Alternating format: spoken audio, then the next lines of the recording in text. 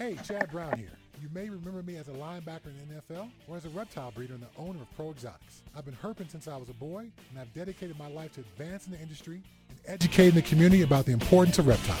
I also love to encourage the joy of breeding and keeping reptiles as a hobbyist, which is why my partner Robin and Markland and I created the Reptile Report. The Reptile Report is our online news aggregation site bringing you the most up-to-date discussions from the reptile world. Visit thereptilereport.com every day to stay on top of the latest reptile news and information. We encourage you to visit the site and submit your exciting reptile news, photos, and links so we can feature outstanding breeders and hobbyists just like you. The Reptile Report offers powerful branding and marketing exposure for your business, and the best part is, it's free. If you're a buyer or a breeder, you gotta check out the Reptile Report Marketplace. The Marketplace is the reptile world's most complete buying and selling destination, full of features to help put you in touch with the perfect deal. Find exactly what you're looking for with our advanced search system. Search by sex, weight, morph, or other keywords, and use our Buy It Now option to buy that animal right now. Go to marketplace.thereptilereport.com and register your account for free. Be sure to link your Marketplace account to your Ship Your Reptiles account to earn free tokens with each shipping label you book. Use the Marketplace to sell your animals and supplies and maximize your exposure with a platinum ad. It also gets fed to the Reptile Report and our powerful Marketplace Facebook page. Buying or selling? Use ShipYourReptiles.com to take advantage of our discounted priority overnight shipping rates. ShipYourReptiles.com can also supply you with the materials needed to safely ship your animal successfully. Use ShipYourReptiles.com to take advantage of our discounted priority overnight shipping rates, the materials needed to ship your reptiles successfully, live customer support, and our live, on-time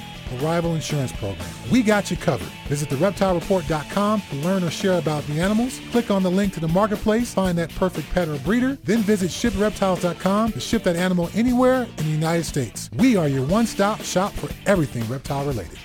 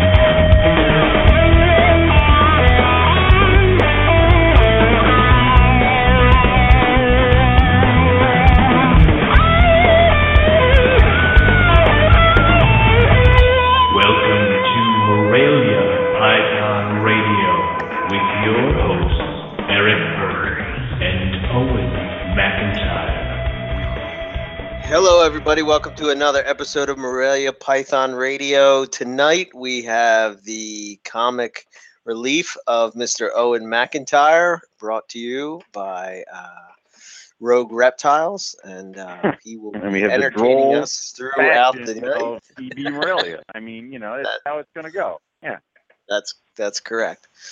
Yeah, it's just us hanging out and talking about, I guess, catching up on some things and just BSing about what's going on. I think probably the first thing on the agenda is probably the sad news that our friend Nathan Garrett, aka you probably know him as Chimera Pro.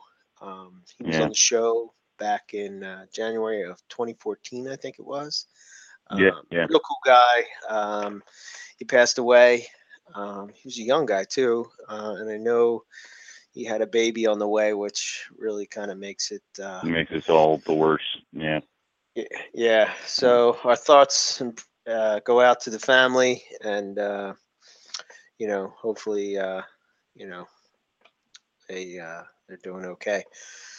Yeah. So, I mean, if you missed the show, you should go back and check it out. Basically, what Nathan did is he more or less went out and caught reptiles. Yeah. Removed them from people's houses and I guess their swimming pools and garages and all that kind of stuff. So he's a really cool guy. He always would post pictures of really cool coastals and such. And That he found just hanging out in the doing bush that were better looking than our Jags. Yeah, it's Yeah. he was a really cool guy, and he of course he was the envy of at least you and I to go out and do the stuff he did. So it's a terrible shame, and it's a great loss. And I'm sure to lose him at such a young age and all that stuff. So Yeah, when definitely that kind of bad stuff, time.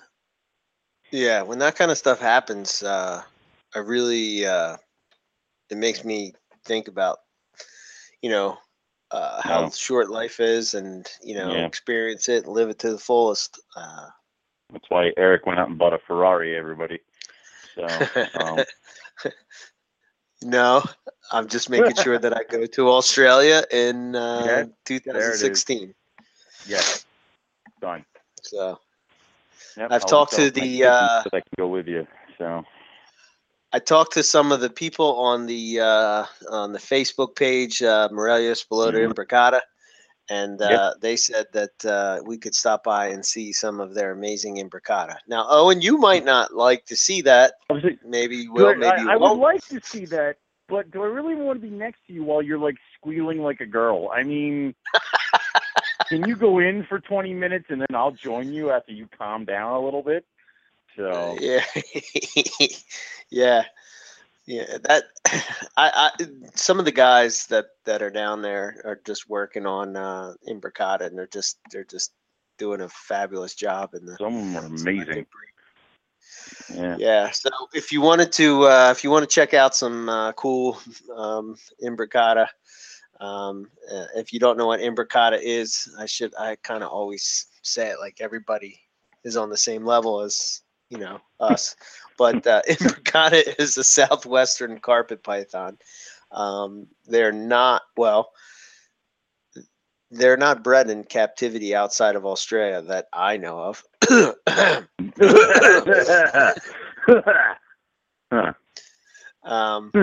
But I'm sorry. Did I coughed on the air? That's a little weird. So rude. Weird. That's weird that happened there. That right in the middle of an imbricata. That was oddly Such timing. ironic. Yeah. Yeah. Terrible timing. Weird. It's only because I'm a musician. I have impeccable timing. That's all. I'm telling you, we're gonna get emails now. Like, do you know where imbricata are? No, I do not. So don't. Forward all of them to you. No. And if I did, I would not tell you because I would be the first one on the list for the clutch. So don't waste your time. We love our fans. We don't love you all that much. So yeah. So I figured in another thing I guess that we can touch base with is what's going on in our seasons and whatnot. And I guess here in the Northern Hemisphere, it seems like I should say first that I think it's kind of a late season. I don't know what your thoughts are, Owen, but I completely agree. It is very late, especially because my Brettles are going blue, and I still have coastal females that are gearing up to breed and drop. And so it's like Brettles and coastals are going to drop at the same time, and I still have a jungle female that's holding out. So it's like, I don't know. I don't know what eggs are coming and where, but I know there are more coming. And wow. What was the jungle bred to? Mm-hmm. Oh, okay. It's one of those clutches. I gotcha. The jungle was bred to a zebra. Hopefully she took. I'm not sure.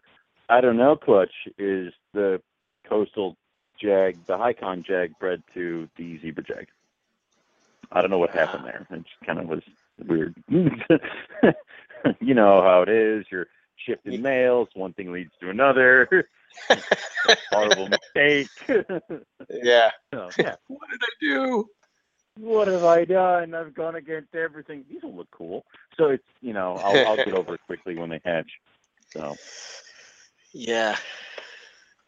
And then the irony will be ringing throughout the Rogue Reptile walls as years ago. Shut up.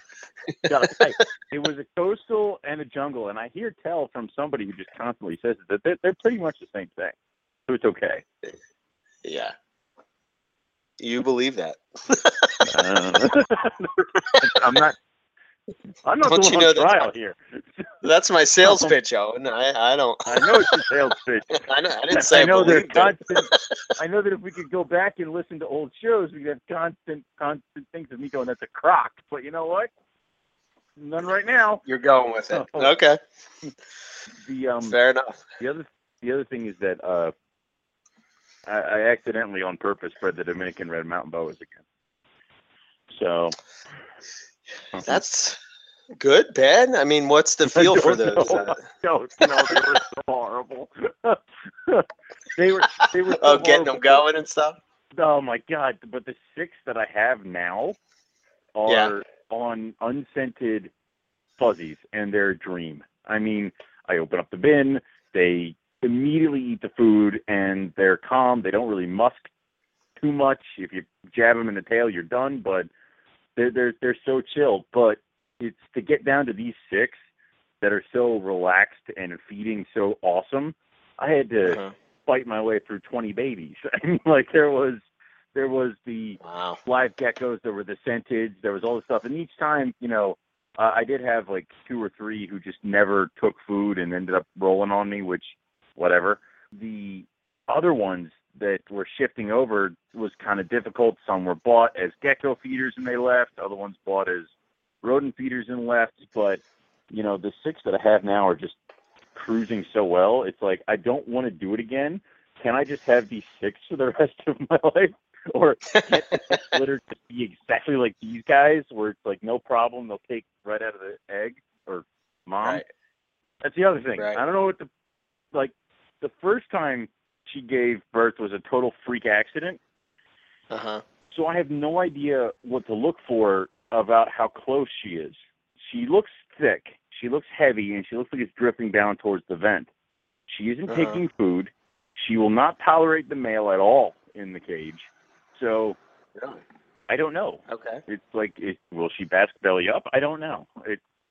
According to some people, she'll lay sideways. She kind of looks all uncomfortable. I'm just going to keep checking on her until, like, there's a bunch of little red ones in there. Like last time, I'll just be like, oh, hello. Yeah, I guess it's a different experience to breed boas. I never really. I mean, I guess it's a whole different game. Because I will send you some. I'll send you 20-something brand new babies. You can experience it all for yourself. No, thank you. God damn it. If I'm getting boas, I would go with some of the locality stuff. Not, but they're cool, man. Absolutely. When we came over to your place, I remember checking them out. I think about back when I was getting into them back in 2009. I think Crutchfield first posted them. I want to say maybe I saw it on the Bush League Breeders Club. But when he posted them up, I was like, wow, those things are wild looking, Yeah, and they get the people think that they need to get freaking huge, like everything else. They're all talking about how like they should be 9, 10 feet, massive animals. I mean, my females are the size of probably your carpet python females. Wow. And I'm going to get, probably close to Rosie gave me 20 babies last year. So if I can get 20 babies this year, I'm good. I'm fine. I'll sell them all as non-feeders and buy myself a rough scale female. This is the year for rough scales? This is rough scales? This is the year? Okay. Well, safety is an awesome guy, but he messages me, he goes, so Owen, I'm like, yes. He goes, I have those rough scales for sale. I'm like, you bastard. It's like, who has them for sale? I don't know. Oh, I can't buy them. I'm just Yeah, asking. well, Dave D has them. Dave D, he threw them up on the Morelia Veritas forums, but I've known about them for a little bit. He and I talked a couple months back when they were hatched, and then I told him to contact me when they're ready to go. And, of course, I totally forgot about them, which is stunning for me. I don't know why or how I did that. But he contacted me about them, and now I'm like, oh, want to die. It's like they're here, but there's no possible way I can do it right now. So, wow. What's the price point on them, the guys still? I think he had pairs up for maybe, I think it was like 227, something like that for pairs. And apparently he has 4.8, which is what the kicker is, because he's like, oh, lone females and things like that. I'm like, so slowly killing me. Can you tell? Yeah. They're cool snake for sure. One day I'll get them. Yeah, well, I'm going to bring this up again after Carpet Fest, after you've been walking around with Romulus all day, and then we'll see how we go, okay? You think I'm going to get them sooner rather than later? I'll taunt, yes. I think you'll get them sooner rather than later. Yes. Yes, because I'm going to make you do it. You may be right. I don't know what it is. It's like I fight that, usually anything Morelia is like, my thing, and it's like for some reason I fight those. Like, you fight I can't shift break onto down a to new get them. thing. Well, you're like me. We fight onto the new shift of different Morelia. It's like I got my carpet pythons, and then it's like I don't want green trees, and then eventually one hits me in the face, and now all of a sudden I'm in green trees. It's like the same thing happens with every other type of Morelia. You want it, but you don't realize how much you want it until you're presented with the opportunity to get it, and it's like right in front of you, and then it's like, oh, and has diamond pythons now. It's like that's happening. You have no intent of getting them anytime soon, but then you're pretty much shown right then and there, and it's an opportunity that you can't pass up, and you all of a sudden you realize after you held them how much you really wanted them. Right. Yeah. Yeah, you're right. I mean, I remember seeing them at Carpet Fest. I remember seeing them at, when Julie had them there. I remember when when the last time we were up at your spot, they were cool. But I don't know. It's one of those things where I can't wait for my guys to be grown, like fully, because I think they're just an impressive animal, one. But I think once they get big, they're just so much like more impressive. The scales are more pronounced. You can really feel the keels. You know what I think? Now that I'm thinking of it, you know what I think it is? It's like whenever there's a species within the inner circle, I kind of feel like I don't feel like have I need to get it. You know what I mean? I don't have to get it. Exactly. Eric will do it. Eric, that's what people ask me. They're like, don't you want more albino stuff? I'm like, I wanted more albino stuff, but you got to call Eric. And then it'll be here. You don't want that? No, because 1 year, people have so many that he's going to be like, do you just want this girl for the season? I'll be like, yeah. And then I'll have half a collection. I won't have to buy anything. So it's like, it'll be okay. I just got to be patient. Yeah, that's probably what it is now that I'm thinking of it. I'm like, well, it's all in the, actually, speaking of pairs of pythons, I finally completed a pair today. Of? Water pythons. You've been struggling psychotic with them water for a while. python. Yeah. I had that one girl, and now Brent Bloom sent me a boy. So cool. He's just this psychotic female. I was gonna say, is it anything like that girl? Yikes! They're horrible. I don't know why I want to breed these things. They're horrible creatures. I don't think that's the way to promote the species, but okay. I'm sorry. I think they're just a joy. No, there's something about, because here's the thing, my Liasis I found are just so food obsessed. Sometimes it's ridiculous. Yes. Max love food. Olives are never not hungry. And my Savus get so excited when it's food time, they actually throw themselves out of the bin, like completely out of the bin, and fall to the ground because they're trying to get to the mouse on the tongs. So, I mean, something about Liasis, they're just psychotic. But when it comes to, like, with food, when it comes to water pythons, it's hit or miss. You either get one that's calm and acts like a savu that when it's food time, it's on, or you get one that is just like, you've seen, I've had several water pythons where I have to like cover the front of the cage. Otherwise, they're just going to keep hitting their head against the cage all day. I remember the one at Hamburg that you had that adult female, I think it was. Yes. And you had like a king snake next to it, and some lady comes walking up, and she's like, "Oh, what kind of king snake is that?" and you're like telling her it was some kind of whatever you had there, I don't know. And King. Yeah. yeah, some kind of cow king you had. And the next thing I know, that thing starts smacking the glass that it was in. She's like, "Oh my god!" I'm like, "Good lord." Yeah. So I decided to start with babies because I figure, I'll get better luck with breeding. And, they'll be tiny and they'll raise them up and they'll be nice. No, they're just horrible. I mean, that female I have is never happy.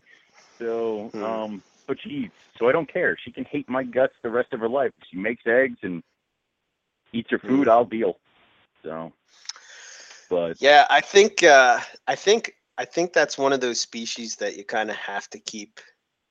Somebody has to keep breeding in the United States, because if people just kind of forget about it, that's like a species that would get lost. I think that would be one of those ones that would just kind of peter off. So there's no morphs, there's no real anything to them, so people kind of don't pay any attention.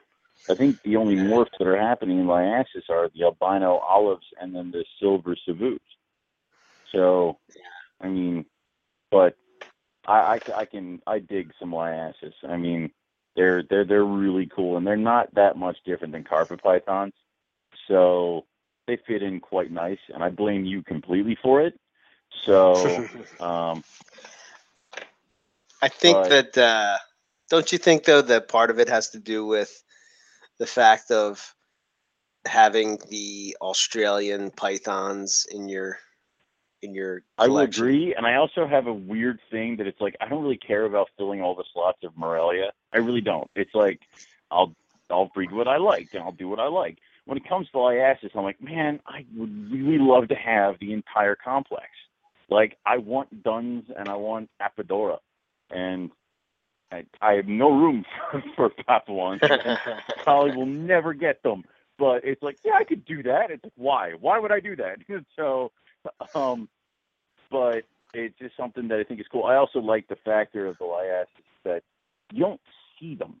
You really don't. And it's one of those things like I brought a water python to a show once, and people were asking me what the hell it was the entire time because he was one who had a bright orange belly and he showed it off. So it was like, what is that? And it's like, well, it's not because they're not intrigued because it's like a bright yellow animal from across the room. They're intrigued because they don't ever see something like that. So I enjoy that whole, what is that? Which is kind of lost now in the carpet pythons because everybody knows what they are now.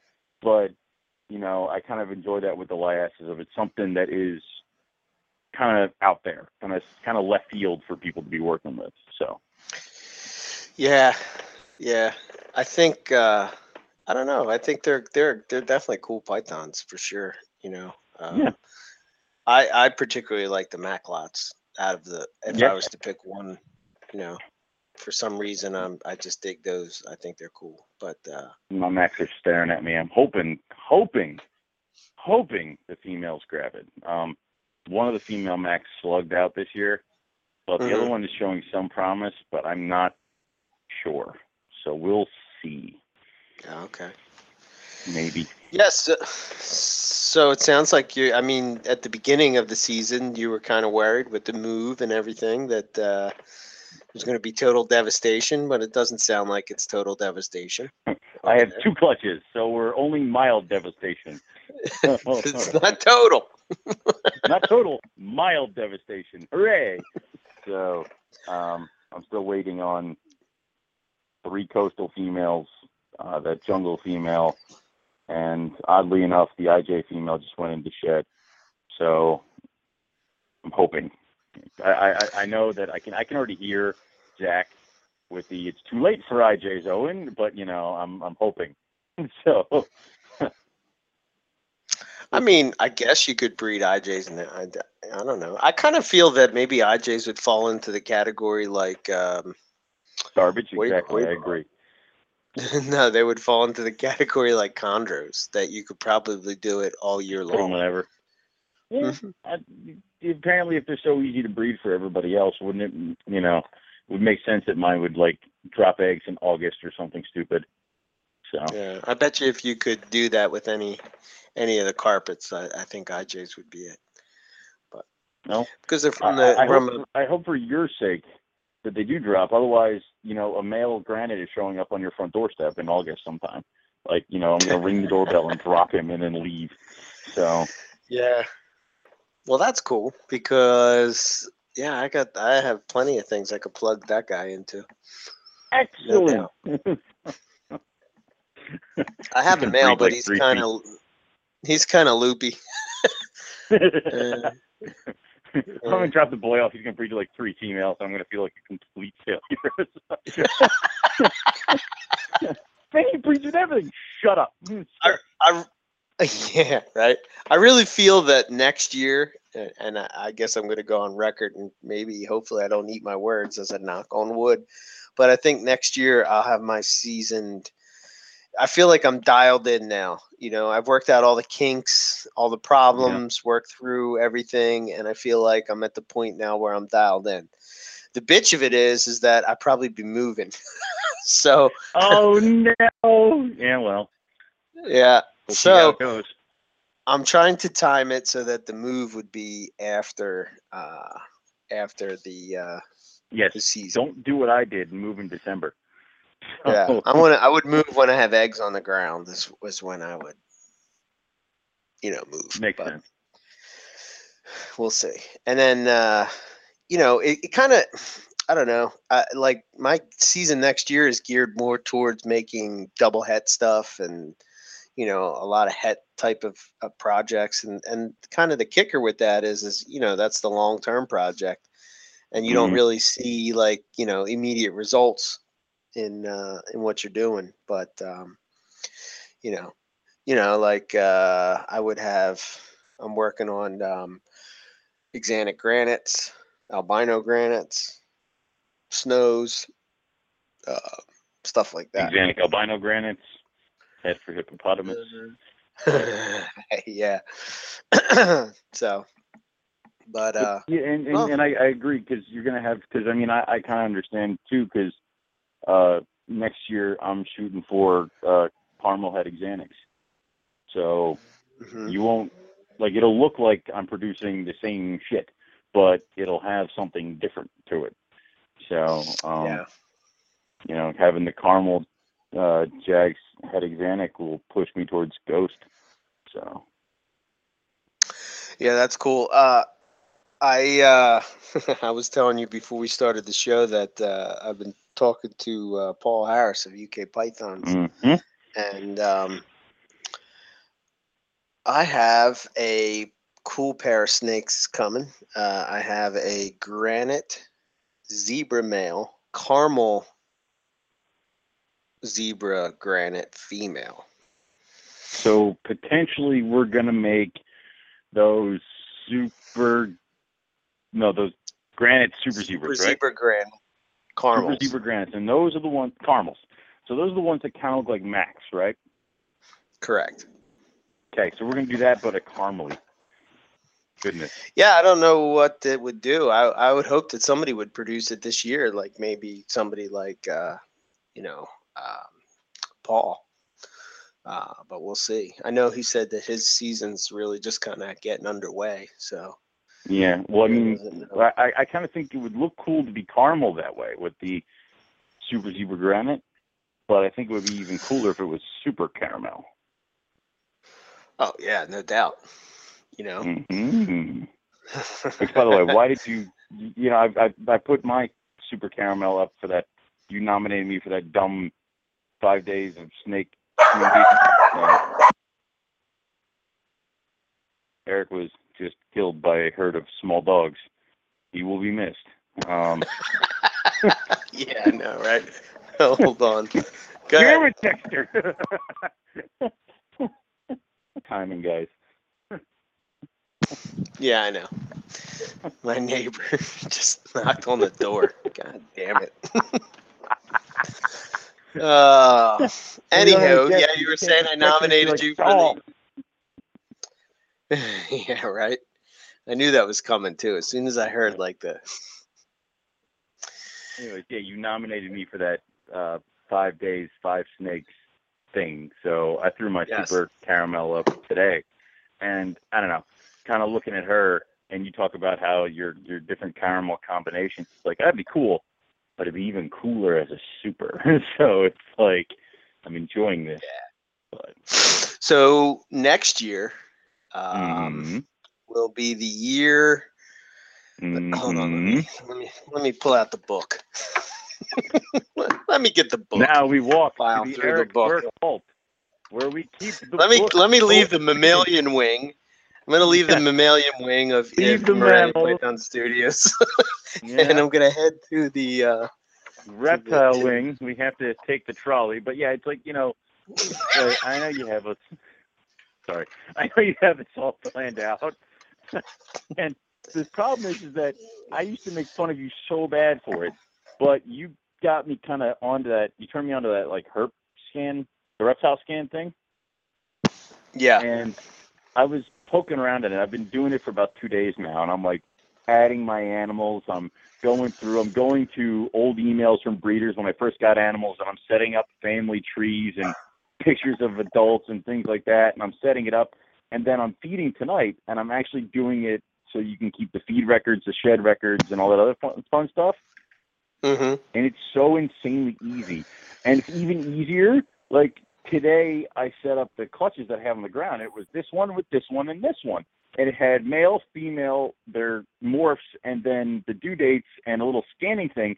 And then when I push a button and it says they hatch, I type in how many males, how many females, and it'll set up all the babies. It Yes. has made it look so freaking easy. So I'm like, God damn it, I'm going to turn into Eric.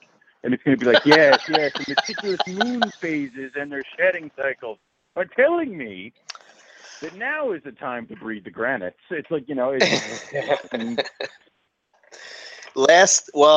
I had that before, and I think, I don't know if I said this on the air, but I used that before, and it's called Reptiscan. And I used it before on an Android phone, and I didn't like it at all. I have an iPhone, and I use it on that, and I love it. I also have an iPad. I love which it. makes it even easier too. Well, it's funny because it's like I'm setting up my breeding, and they're like, "Well, who are you breeding? Scan female, scan male." And I'm like, "Oh my god!" I have to go up and go bing bing, and then it sets up. This is my breedings now. I'm like, "Oh my god, yes!" And then it says it has a mass scan thing, so I can just scan all the animals and be like, they all ate. What did they eat? They ate the food that I told you they were going to eat. And then it's like, okay, check. Right. And then these are all the ones that did not eat. And it's like, that is fantastic. It has, you can set a counter that is, if you have a female, you type in how many days they go from, I guess, between their shed and their laying the eggs or something like that. So, like, if you type in, hey, this animal shed, and it's like, okay, well, normally carpets go this long, but this female for the last 3 clutches only goes this long. So you say the due date should be here, but Reptiscan says the due date should really be here. And I'm like, oh my God, that's awesome. So, yeah, I blame you for that too. Somehow you're turning me into a better keeper year after year, and it's really getting annoying, okay? So yeah, and the cool thing about that is that another feature of that is when you go and put animals up for sale, you can go and what you do is you can click a little tab and it says that they're for sale. So when you go on, you can basically look at all the animals you have for sale, kind of like an inventory list. And then if you're going to a show, it also prints out little bar or well, you could print out a scan bar, and then you could print out the information on the animal, and you could put it on your on your display.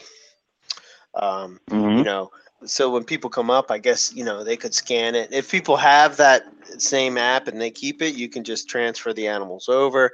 I like it because Yeah. it makes putting the lineage records that I do manually now that much Oh. easier. So Well, it's also, I already mean, printed out. even then, if it's not labeled, when I pack it up, I either give you an index card with the scanner on it, or if it's in a deli cup, I just slap it on top of the deli cup.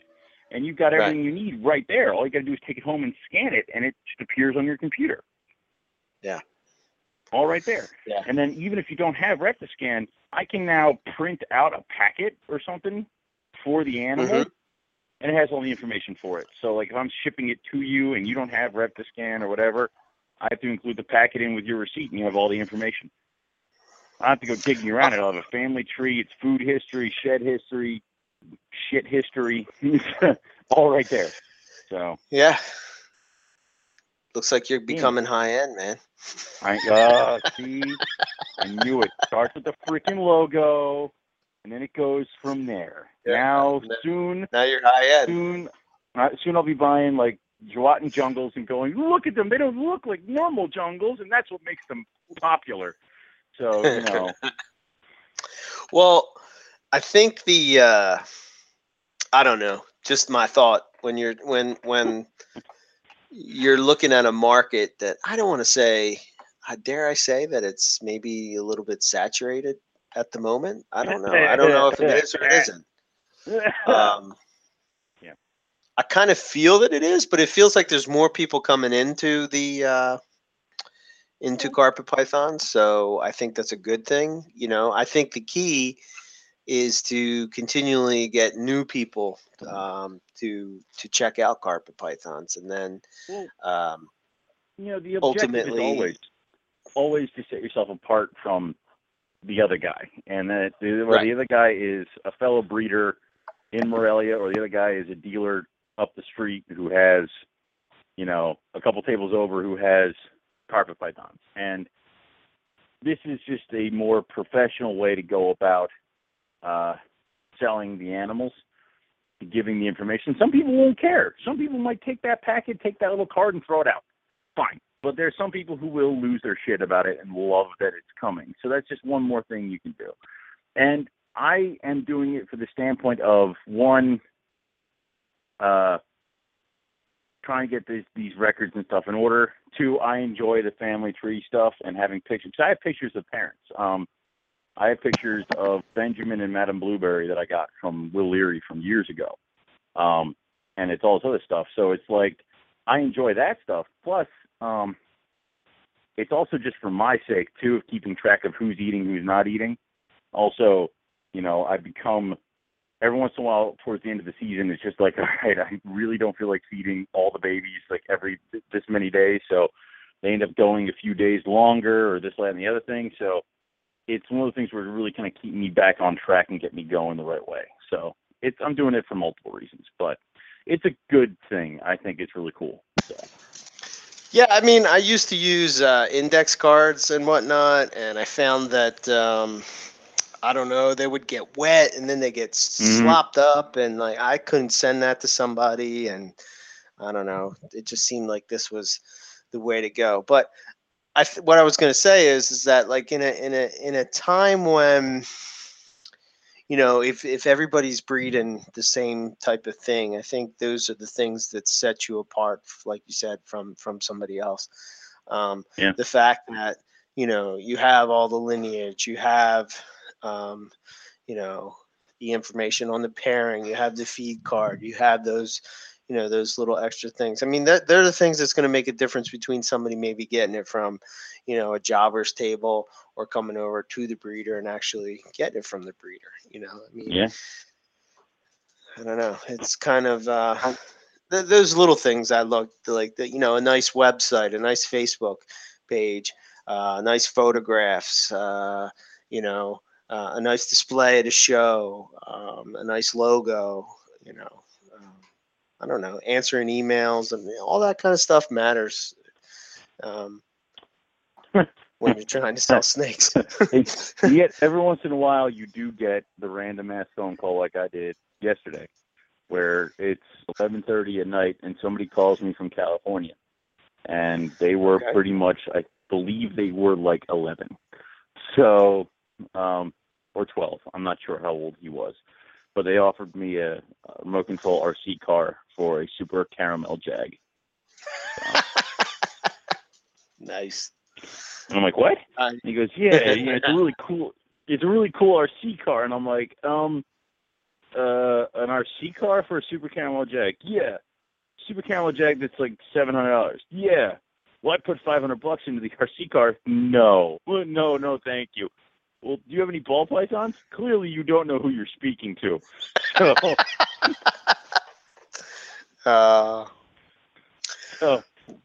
sorry, no, thank you though.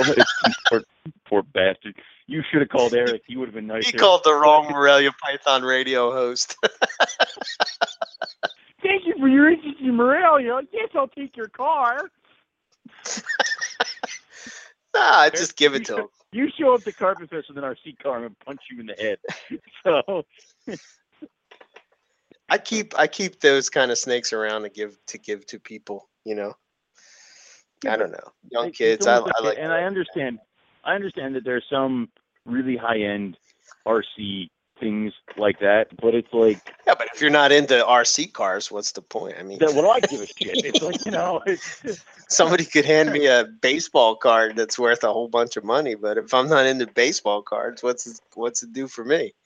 Exactly. It's like, it's like, and I've had the conversation of, you can sell it and make all your money, and it's like, well, why don't you sell it and then you can give me the cash? Yeah. And I'll give you the animal. But it's like, it's just one of those things where it's now going to get chalked up on the list of things that I have been offered for snakes, along with, my favorite is what was the bird? Cassowary. The cassowary. Cassowary. Which, yeah, I swear to God, if that guy was serious, there's something wrong. That's the best ever. It's like, really? It was kind of like, really? So, I mean, I think at a Hamburg show, somebody, I told somebody, because they asked me what my dog was, and I told them, like, well, Zero's a Catahoula. And they're like, you like Catahoulas? I'm like, well, I keep him alive. I mean, I guess that means I like him. So, right. And they're like, I bred my Catahoula to my pit bull. How about I give you a puppy? You give me 3 snakes. I'm like, wait a minute. There's a huge difference between snake baby and puppy. Also, I told you, I just got done telling you that I tolerate that dog. So, and sometimes that's just how it goes. Where it's all of a sudden you get offered. I've been offered crossbows, bows and arrows, handguns, motorcycle, beat up to shit car, and the cassowaries. So, wow, interesting. I didn't think I could legally own the cassowaries, but yeah. Well, now that I have the book out, oh yeah. Yeah. So granite stuff for me next year. You were talking about caramel stuff, right? So I have hopefully, and I don't know if you saw this picture earlier, but I shared it over on our Morelia Python Radio Facebook page. But Paul had a caramel granite Jag. Right? Yeah, that was nice. Yes. So next year I have caramel head granite to caramel Jag head granite. Okay. So you'll and then make I have the a granite, caramel granite Jags. Super caramel granite Jag. Ooh. And then a granite Jag. A granite Jag, which is secretly one of my favorites, with a super caramel, which is blatantly one of my favorites. Right. Damn you. And then I have a granite Jag to a caramel head granite. So you'll make the caramel granite Jags. And correct. Caramel granites and things like that. Okay. Okay. And then I have a granite Jag to just 2 het granite females. They're just possible pairings, but the caramel, one way or another, hopefully I get granite Jags, caramel granite Jags, or super caramel granite Jags. I'm quite fond of the Super Caramel Granite Jags. I think that's a wicked ass combo of the way that looks. So yeah, Cool. if you're interested in seeing what that looks like, just go look at the Facebook page, Morelia Python Radio. You'll see what we're talking about. Yeah, you UK should go pythons check and those shit. things out because they're cool. So, Yeah. Um. Mm. So yeah, I mean, I I actually wrote down because I couldn't figure out. I have a question that I'll have to ask. So I have one female left. It's a caramel zebra girl, and she was bred with a super caramel zebra jag. so super. So Wait, so it was a caramel zebra bred with a super caramal zebra jag, right? yes. Okay. So So I could get caramels, caramel jags, caramel zebras, caramel zebra jags, caramel super zebras, caramel super zebra jags, super caramel jags, super caramel zebras, super caramel zebra jags, super caramel super zebras, and super caramel super zebra jags. Just from that parent. a partridge in a pear tree. So the So here's my question. So dawn. when I feel her, she's clearly going into a prelay shed, but she doesn't Okay. feel quite as tight as the other females. And my fear is that means that she Slug has City. slugs. Yeah. She might surprise you. It might be you might get a shitty clutch with 6 slugs and 4 good ones. You still get 4 good ones. So, Yeah. don't count it out. Just, Oh no, I'm not don't counting her roll. out, but I'm just kind of like, Damn it. I know. So, yeah. oh, But we'll see. overall, I think this season for me has been, well, obviously it's been my best. I'm up to 6 clutches. I had 10 pairings that were planned. I'm pretty happy. Yeah. The caramel If you zebra can girl get would be the 7th. So if you it's can get 3 most if you can do if I try to plan for about 10, 12 pairings a year, if I can get most of them, it's a good year. If you want to always get the majority. You're never going to get all of them. If you do get all of them, you're going to wish you hadn't later on down the road. But, it's if you can get most of them, I think you're pretty good. Yeah. Yeah. So yeah, I can, I got a mix of some cool stuff, some crazy stuff, and then um, some just your standard like M Pen coastals, stuff like that. Mm-hmm. So it should be cool. I'm looking forward to seeing some of the stuff. I think probably the craziest pairing I have is that same super caramel zebra jag went to a citrus tiger. So Ooh. what is that going to turn out like? I don't know. No one knows. Yeah, and I'm hoping this year I have a nice clutch. It's the biggest clutch I have.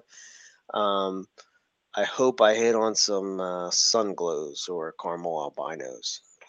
Yeah. So we'll see. You had one from last year, right? Or Yeah, but I had it didn't it make it. never really got off the ground, right? No, I force fed it, but I just couldn't get it to go, and Yeah. it just went downhill. And I don't know, man. I really kind of I know that we've talked about this on the show, but I kind of have a problem with promoting bad feeding. I Yeah. just think that ultimately, as a breeder, I just feel that I don't want to say irresponsible because I don't want to irresponsible for me. I mean, Mm-hmm. if you can get it going, I guess it's good. I see both sides of it, but I don't know. Ultimately, I think like I want to get to the point where it's just easy. You just feed it and it takes it. So people are going to be successful with it. And I think the only way to really do that is to just keep breeding for those, the good feeders. They breed and, Mm-hmm. I do believe that the albino stuff is a little bit more difficult to get going. I don't know why. I guess because it's Really? maybe I don't know, maybe because it's still close to the like there hasn't been a Or whole lot of stuff with Darwin, so maybe they're just still close to like And it the is wild blood is yeah, still in them.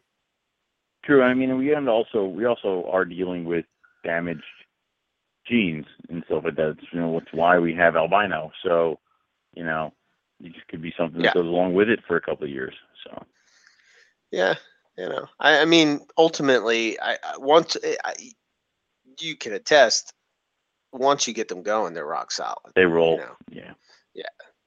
Carpets are really, really good feeders, but I don't know. I just like when I get those difficult feeders. I just I try all the tricks, and if they really don't go, I really don't. I don't go to extraordinary means to try to get it to keep going. I And try if it really does hard to survive, not. I would just Yeah. not what I mean, I try to really not hard do not that. to force feed, like not to get to that point. I try to just keep giving them food and keep offering. It's one of those things that I found that a lot of them, or some of them, will tend to go. Some animals do tend to go in reverse rather than getting better. They do kind of go further downhill because it is stressful, force feeding, and I try to force feed things when I have to, like chicken feet and things like that. But I mean, you can't even force feed the baby Dominican red mountain boas. They will twist their whole bodies and regurgitate, and it ends up knocking them sideways and making it worse. So, Yeah, I was doing a pinky head, and yeah, it took it, but I think I was talking to, I don't know if it was Rob or if it was Nick, but it might have been Nick, and he was saying that he's like, you should just do a whole pinky, because if you're going to stress the animal out, just give it the whole thing. might as well give the whole thing. Yeah, You know what I mean? It's gonna piss it Yeah, I off and guess. really stress it out. Might as well get something out of it. So, I mean, it's got to be pretty yeah. stressful to get something jammed down your throat that you don't want down your I mean, throat. and it's funny because in the first couple of years of breeding, I bought that stupid ass pinky pump, and I still have it.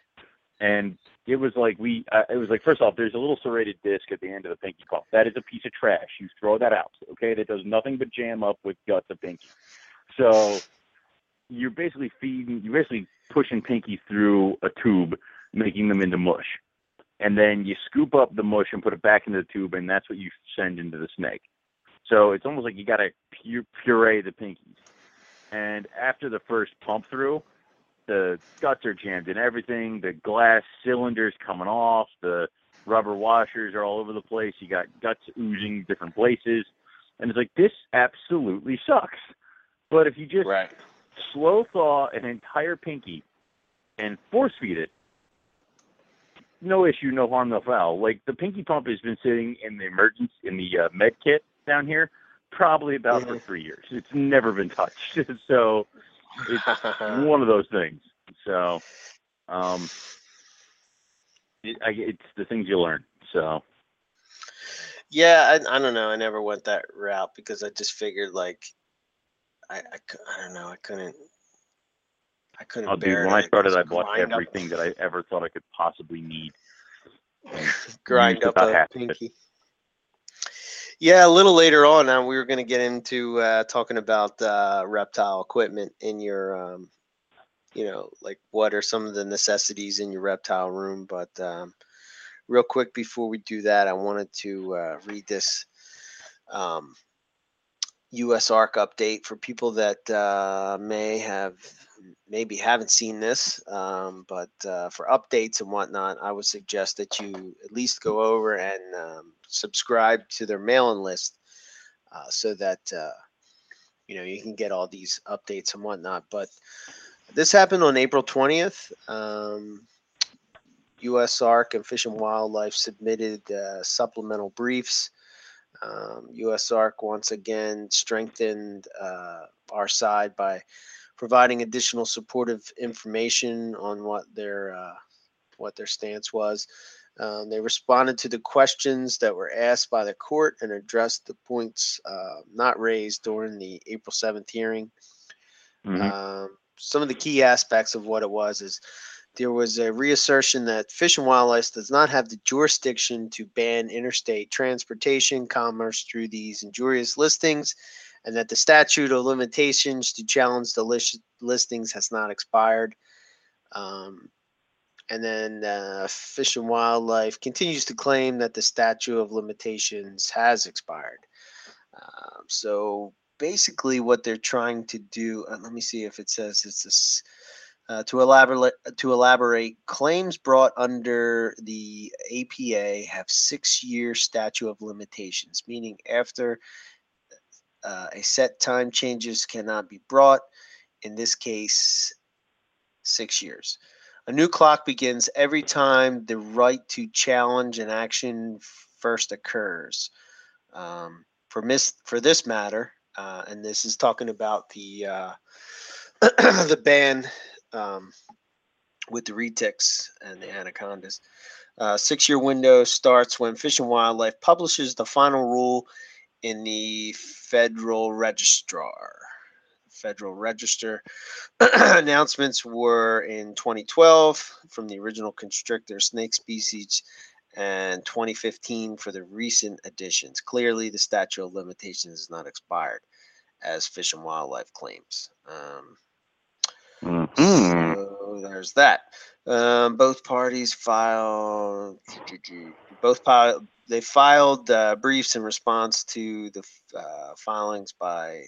No, they have to file briefs in response to these filings by April 27th. Let's see, Judge Moss. I guess we'll have to look up who this Judge Moss is. See what they. How they do things. They take up 10 to 10 days to review all the information and will make a ruling on USARK's preliminary injunction on May 7th. So I guess this, ruling will come down on May 7th. It's not a ruling on the lawsuit.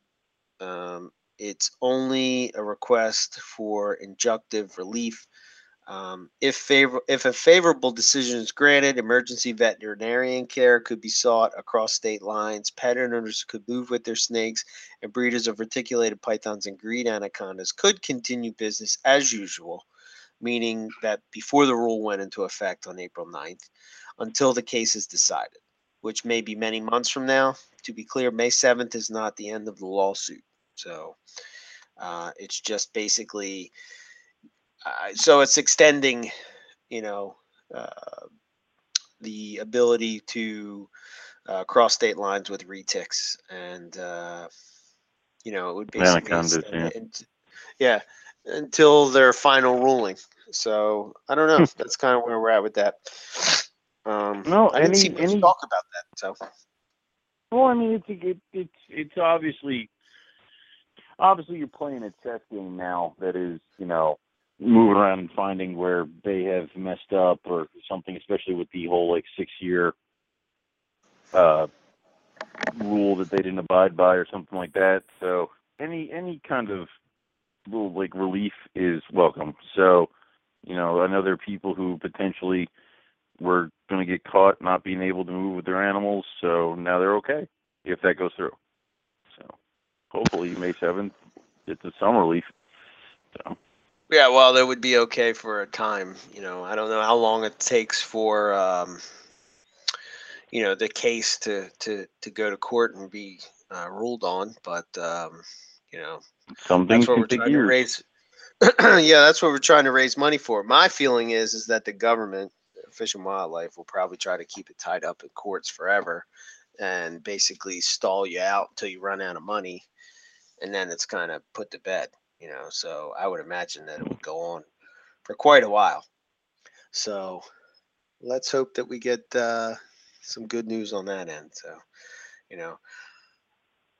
but yeah, I guess I don't know. Did you feel that when the retic ban went into place that everybody was buying retics that maybe shouldn't have bought retics? Yes. Yeah. Yep. It kind of seems like everybody who ever wanted a retic, but for some reason wasn't getting them, now forgoed whatever reasons, even if they were steeped in logic, like I shouldn't have it, we're kind of just forgoing that because it was like, this might be my last chance to ever get one. So, and then, Yeah, you were saying to us the other day that apparently you made uh, some kind. Oh no, you went and rescued some snakes, and you had to retic some berms, and we're asking if if we wanted it, and as much as, especially even when I saw it, that albino retic was beautiful. Yeah, that But lavy or whatever the hell it was, purple. But good lord.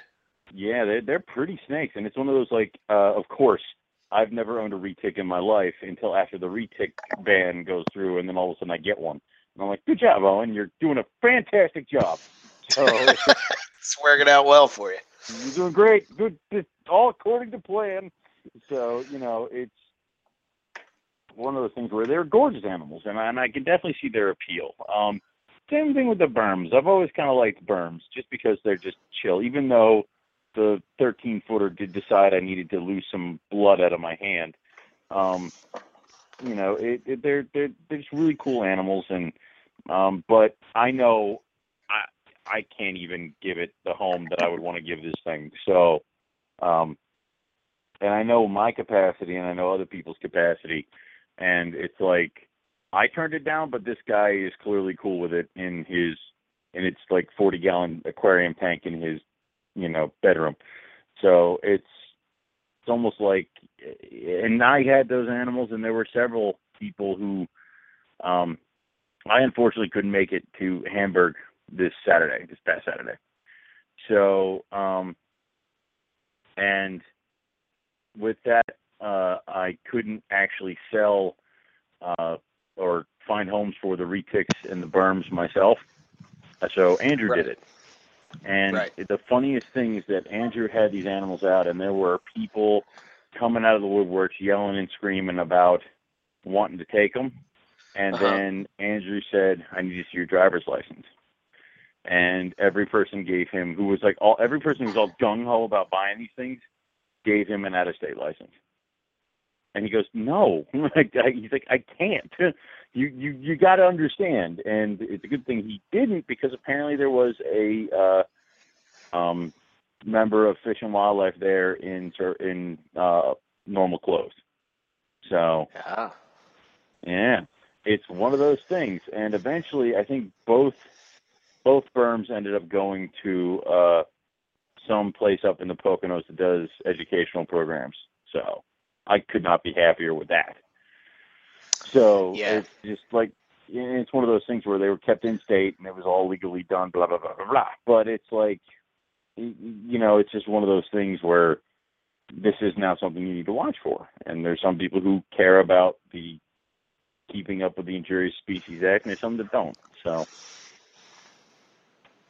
I have too much the risk to sell a berm to somebody. So. Yeah, when it's federal, man, I don't know. I don't want to mess with that. Eric was arrested and thrown to federal prison. Owen framed him for selling berms. Yeah, well, so. Yeah, well, I don't know. I hope one day I'm able to keep them, but I don't know. I'm not getting more anytime soon, so you're on your own, buddy. So yeah, I would never breed them. I just, like you said, it was something somebody told me. They're like, oh man, this one will make pretty babies. And I'm like, there are enough albino Burmese pythons in this world. They're not need to be anymore. I'm not breeding this one. So no, it's like, yeah. I mean, do you? I wonder. Like I said this quite a few times, but I wonder how you change that mindset that people need to be breeders. I mean, I get it, because I fell into the same thing, but for quite a while, I would say more of my herpetoculture adventure has been in keeping rather than breeding. I mean, well, obviously that's where most of your stuff's going to be, unless you have a warehouse full of breeders. But it's like, I don't understand why everything that needs to be purchased is here for breeding purposes. I of course love the breeding aspect of it, and I only end up keeping animals I really kind of would like to breed. But there are certain animals that are here that, I don't have any immediate plans to breed them. They're just here because I like them. I mean, the roughies are here. because I like them. There's no real business sense behind that, except that one day I would love to hatch out a clutch of baby roughies. Love it. Well, yeah, I mean, But absolutely. they're not.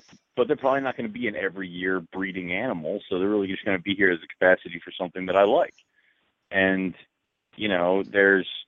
it's almost like if I were to be doing this more from a breeding business aspect, Talon wouldn't be here because he's older. Echo's already here. Echo's breeding. Echo is Talon's kid, and Talon serves no purpose that Echo can't already provide at the same time. But I raised Talon from a baby, so I'm not getting him. I'm not getting rid of him. He's staying with me till he dies. So, I don't know. Like, well, for instance, I have, I said, I think it was a couple of shows ago that kind of the scrub game for me is I'm kind of out of that. But I do have a female Barneck that was produced from David Means, and it was from his reign. And I think he bred it with a VPI female or something. Prada. Let me tell you. Yeah, let me tell you something. That animal is unbelievable. I mean, for a while it went through this ugly stage, but that animal is gorgeous. And I have no intentions of breeding scrubs, barnecks, anything like. But just to keep that animal is just, oh my gosh, it's just amazing. Yeah. It's just a beautiful snake. I still have the Halmaheras, but again, I don't know. They're cool.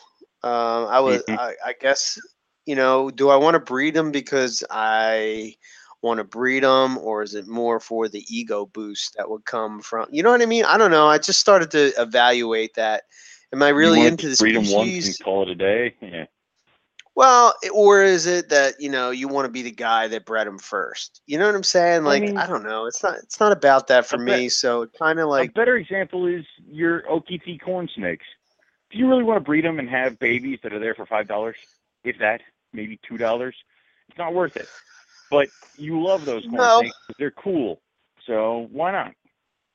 I have a pet, like for instance, with them in particular, like I would like to experience breeding a colubrid. I've never bred a colubrid. But I think that those kind of experiences, help you make a well-rounded keeper, and those, you can also share your knowledge. Sometimes if you're too invested into just this tiny little world, and you don't ever step outside that world, you kind of become, I don't know, you become blind to what's really going on, and you can't think outside the box. Whereas if you keep a multitude of different species, and when I say different species, I don't mean like, I think when people think of different species, they're saying, okay, well, I keep carpet pythons and here's a Macklot's python, so I keep different stuff. Yeah, it's kind of the same thing. I mean, there's really nothing different. You know what I mean? So it's an Australian python. Congratulations. Correct. So it's like from around, like you keep carpets, you keep Australian species, but then you also have Borneos and stuff like that. So I mean, that's completely different than carpets. Completely different, and that's one of the other aspects that I like about certain animals over here. It's the stark contrast between them, because you have all the Morelia species and you have all those, and those look pretty much alike but are different. And then I go straight over to the Indo species with the white lips and things like that, and they're it's something completely different over there. And then further with the Dominicans and things like that. So well, I think that would be a perfect example of what I'm talking about. Like I see you with the white lips, right? And every time I see you or talk to you, you're talking about white lip pythons. I like my white lips. Yeah, exactly. But every time you see me, what am I talking about? Halmahera scrubs? You know what I'm saying? No. So it's kind of like, am I talking about scrub pythons? I love them. I think they're probably one of the most beautiful python, group in the world. Same goes for Bolins. To me, I want to work with what I work with, and I don't want to feel that I have to breed this because somehow it falls into the group of animals that I breed. That's what Just 'cause finally led in me to Morelia. sort of, yeah, that's what led me to get some ball pythons, because it's like, well, screw this. What, I'm not going to keep something that I think is cool because people are going to not think I'm cool. You know what I mean? Screw them. I don't care. If you don't like it, well, fuck off. I don't know what to tell you. It's it's almost like if you stumble too far down the rabbit hole of breeding, you lose sight of what the hell brought you into keeping a snake over like a hamster way back when. Yeah. And it's just the appreciation for the animal, and it's the looking at the animal. Now, I love the season that's coming up very soon, and that's pipping, and that's egg hatching. To see Yes. the combination of animals that I've raised from babies coming up and out. I mean, this will be the second year in a row that Echo has bred for me, and that's just hilarious because his parents were tiny little babies that I was hiding in my dorm room during the whole beginning of this stupid fiasco. And then he was a tiny little baby that came out as egg that in all likelihood should never have hatched. And now it's just like, see what he's producing. This is like third down the line, and this is just awesome to me because it's like the culmination of everything that has been working towards is just this. And I know it's just stupid. He's just a tiger jack breeding with a tiger. It's been done a million times, but it's like right now that's one of the highly anticipated clutches coming out there. I want to see what they look like, and right. And that's just because of the thing that comes with being Echo. But that's the fun part, is just seeing the babies and then raising the babies and then seeing which babies out of those little tiny worms that came out of the eggs turn out to be the fantastic looking ones out of the group, and seeing them grow and getting attached to them. That's the whole point. If you kind of just do animals just because, it's like everybody asks me why I haven't got into different types of Morelia before. And it's because, the answer is always the same: the opportunity has never presented itself. And not to say that, I've never seen them. I've clearly seen every single type of Morelia for sale at some point or another. I don't do it unless I feel a driving force making me like to go to it. And normally that's seeing the animals in person and kind of putting an animal in my hand and kind of checking it out and really kind of getting a feel for it. Then I'll make the jump. So, and I could have easily gone out and gotten every single type of Morelia listed and been like, and now I have them all, but I don't think that would be as fun, Yeah, I mean, yeah, I don't know. I just think that it's, well, I'm talking out loud, so it kind of probably sounds like I'm talking out both sides of my face. But it seems, and it probably seems hypocritical for someone that breeds to say that somebody else shouldn't breed. I guess I'm not saying that you shouldn't breed. What I'm saying is it just feels like that's the only emphasis of why to keep the herpetoculture. animal. Yeah. You know what I mean? And I don't Breed, know. and I don't nobody know wants to how keep you. it as a pet. Yeah, I don't know how you change that. I don't even know if you should change it. But I'm just saying that you don't have to. You don't. I guess what I'm saying to people that are listening for the first time or maybe getting into it or whatever, just because you have a carpet python doesn't mean you have to breed it. You know what I mean? And just because there's something out there that you really like or you really dig, doesn't mean you have to breed it, but doesn't mean you should not keep it. Yeah. I guess that's what I'm saying. Like, Angolan pythons for me is another one. Will I breed them? Yeah, I probably will someday, but right now I'm just enjoying keeping. I have a girl and that's it. And I've always wanted one of them. I've always been thought that they were really cool. When I saw one a couple years ago when Ben had it at Hamburg, I was infatuated with it. Then I saw them again at ICAST, and I was like, oh my goodness, these are just really, really cool. I have to get one of these. So, I finally did, and I'm just enjoying, it's one of those tubs where you open up and you just really like, wow, this is cool. I don't know. I just, it's almost like it's cool. And it's cool because what I like is you don't realize how attached you might get to, or how much you might find a certain animal so cool until it's a part of your collection. Like, Yeah. I always thought albinos were awesome. I always thought they were cool. And I'm like, hey, I'll get some eventually. It'll be fine. The second ghost got here, it was ridiculous. First off, I checked his tub like 20 times a day because Right. just wanting to know what he was doing. Visions of his water ball flipping on his head or something like that and killing him were just kept cropping up.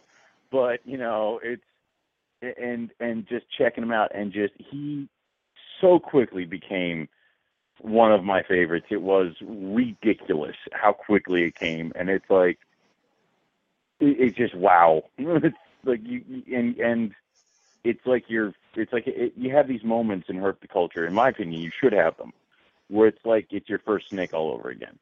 You're worried, you're checking him out, you're infatuated with every little thing he does. He sheds, and I mean, this is one of those things like, every snake sheds, and I've had gorgeous animals shed, and then they become even better looking. But every time he sheds, you're excited when you see the little shed in his bin. You should have that. Otherwise, you're going to lose sight, and you're not going to have as much fun. This whole thing is that, it should be fun and enjoyable. And if you breed it, and that's what makes it fun and enjoyable, awesome. But, you should also find it awesome just to keep it, just to have it. Yeah. Yeah, I mean, I don't know. It's going to be hard to break. I mean, like you said, I don't think you can even do that. It's just one of those things of like everybody gears it towards people buying stuff and breeding things. So, Yeah, it just seems like we promote. It just is like that's what you have to do in order to, be somebody. I also could appreciate somebody that keeps I say this all the time, is that one of the things, especially with Morelia, and even so, more so with chondros, I would say, is that I don't see them promoted. This is just my perception. I should say that. I don't see them promoted in a way that shows that they should be kept as a pet, and meaning in a naturalistic enclosure. And I know it doesn't happen with carpets, but you don't really see like people saying, "Oh, set it up like this. Look at what you can do. Oh my God, you put this in plant this tank. Look how living pretty it room is. or your office or whatever, Yeah. whatever you want to do, and just look at it, how amazing that this is. I would think with chondros, especially because they're so, they kind of just they're out in the open all the time, just kind of perching there. You know what I mean? So I don't know. It seems silly that that's not a way, and maybe people do, and I'm just not aware of it. But I just see everybody I talk to that has chondros, they're talking about what they're breeding. Well, once I take the office over from my father, I'll put chondros in the office, in the Nationwide office. Yeah, I asked him about doing that now, and I was. Well, hold the phone 1 second. Hold the phone. Hold the phone 1 second. I want to know why I didn't get a cup. A mug? Sorry, yeah, a mug. There's only.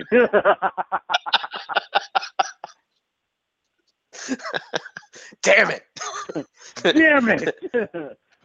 I will have one waiting for you at Carpet Fest. Oh, very good, very good. I'll even label it. It'll be like Eric's special mug. So. I started. So I'm putting in shelves behind my bar. And I am every couple, because I don't want to look like a massive alcoholic. So every couple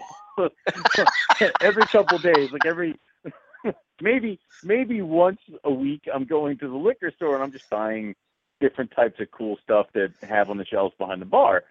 And the only thing I can think about is like, yeah, Jason Balin will drink this. Yep, Jason Balin will drink this. Yep, damn it, Jason Balin will drink this. So it's like, I'm like, Knob Creek, Fireball. I'm like, well, these two bottles are going to look fun until he gets a hold of them, then they're going to be gone. So it's like, nice, grabbing all these liquors and stuff and putting them behind the bar. And it's getting excited, dude. Yeah.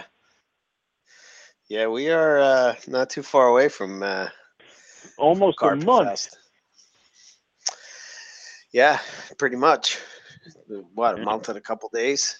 Yeah.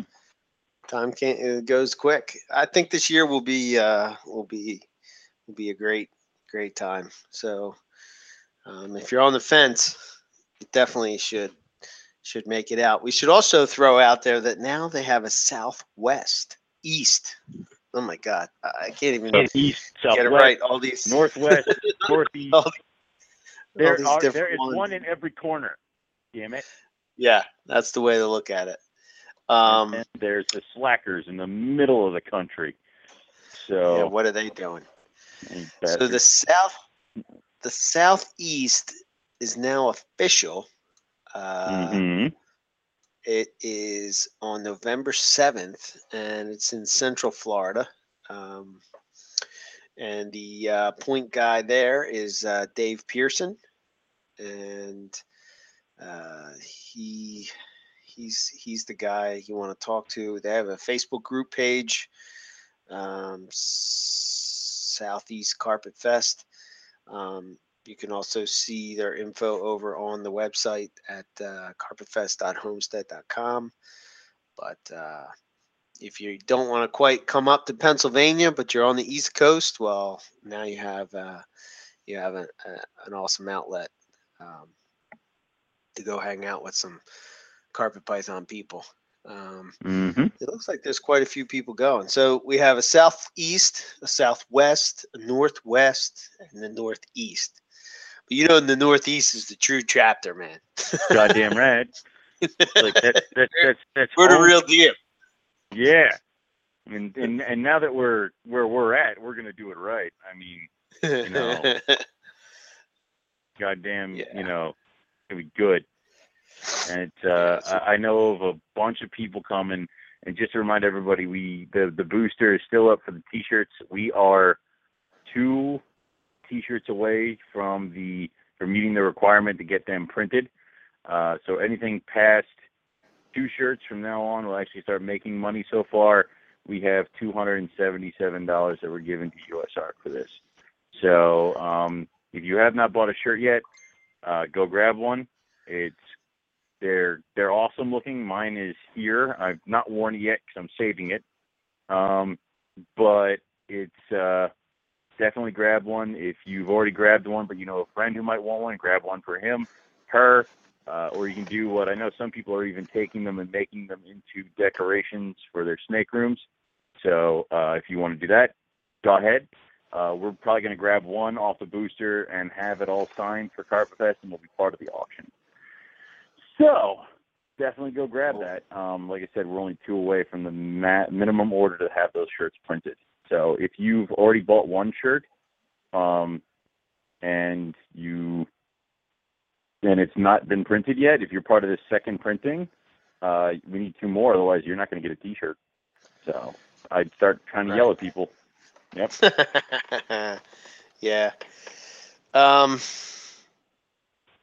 Yeah, you should definitely go over and buy one because it's a cool shirt. I think Zach did a good job. See, you're out the albino, so go Next over year will be a and, rough scale because I demand it. So. It's called Carpet Fest, not Morelia Fest. What's wrong with you? Shut up. You know, stop stifling me, God damn it. We'll make you your own special shirt. Okay. This is Owen's shirt. This is Owen's shirt. This is for Owen. He needs a special there we go. shirt. I've now lost control.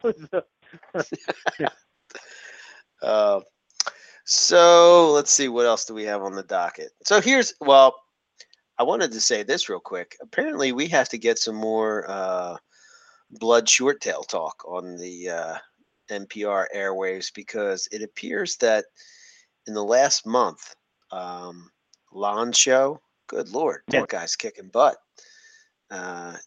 His most listened to show. So wow, he beat out he's Matt a cool Minatola. guy, but yeah. Sorry, Matt. He beat out Matt. Well, I don't know if he beat out Matt, but I'm saying in the past. I'm saying it now because I know Matt's listening, so you know. Oh, you're really sticking it to him. Yeah, but you know. yeah, apparently that's kind of a people are liking the blood python talk, but so we'll have to get another show. Weird. Like that. I was going to talk to you Yeah. because I wanted to. I know that the where I just got my water python, Brett. I want to chase him down for a light active show. So Oh, that'd be he's cool. got everything. Yeah, he's got all of them apparently. So, I was going to make you do it because you do the public relations. I'm just here for the food. So. Okay.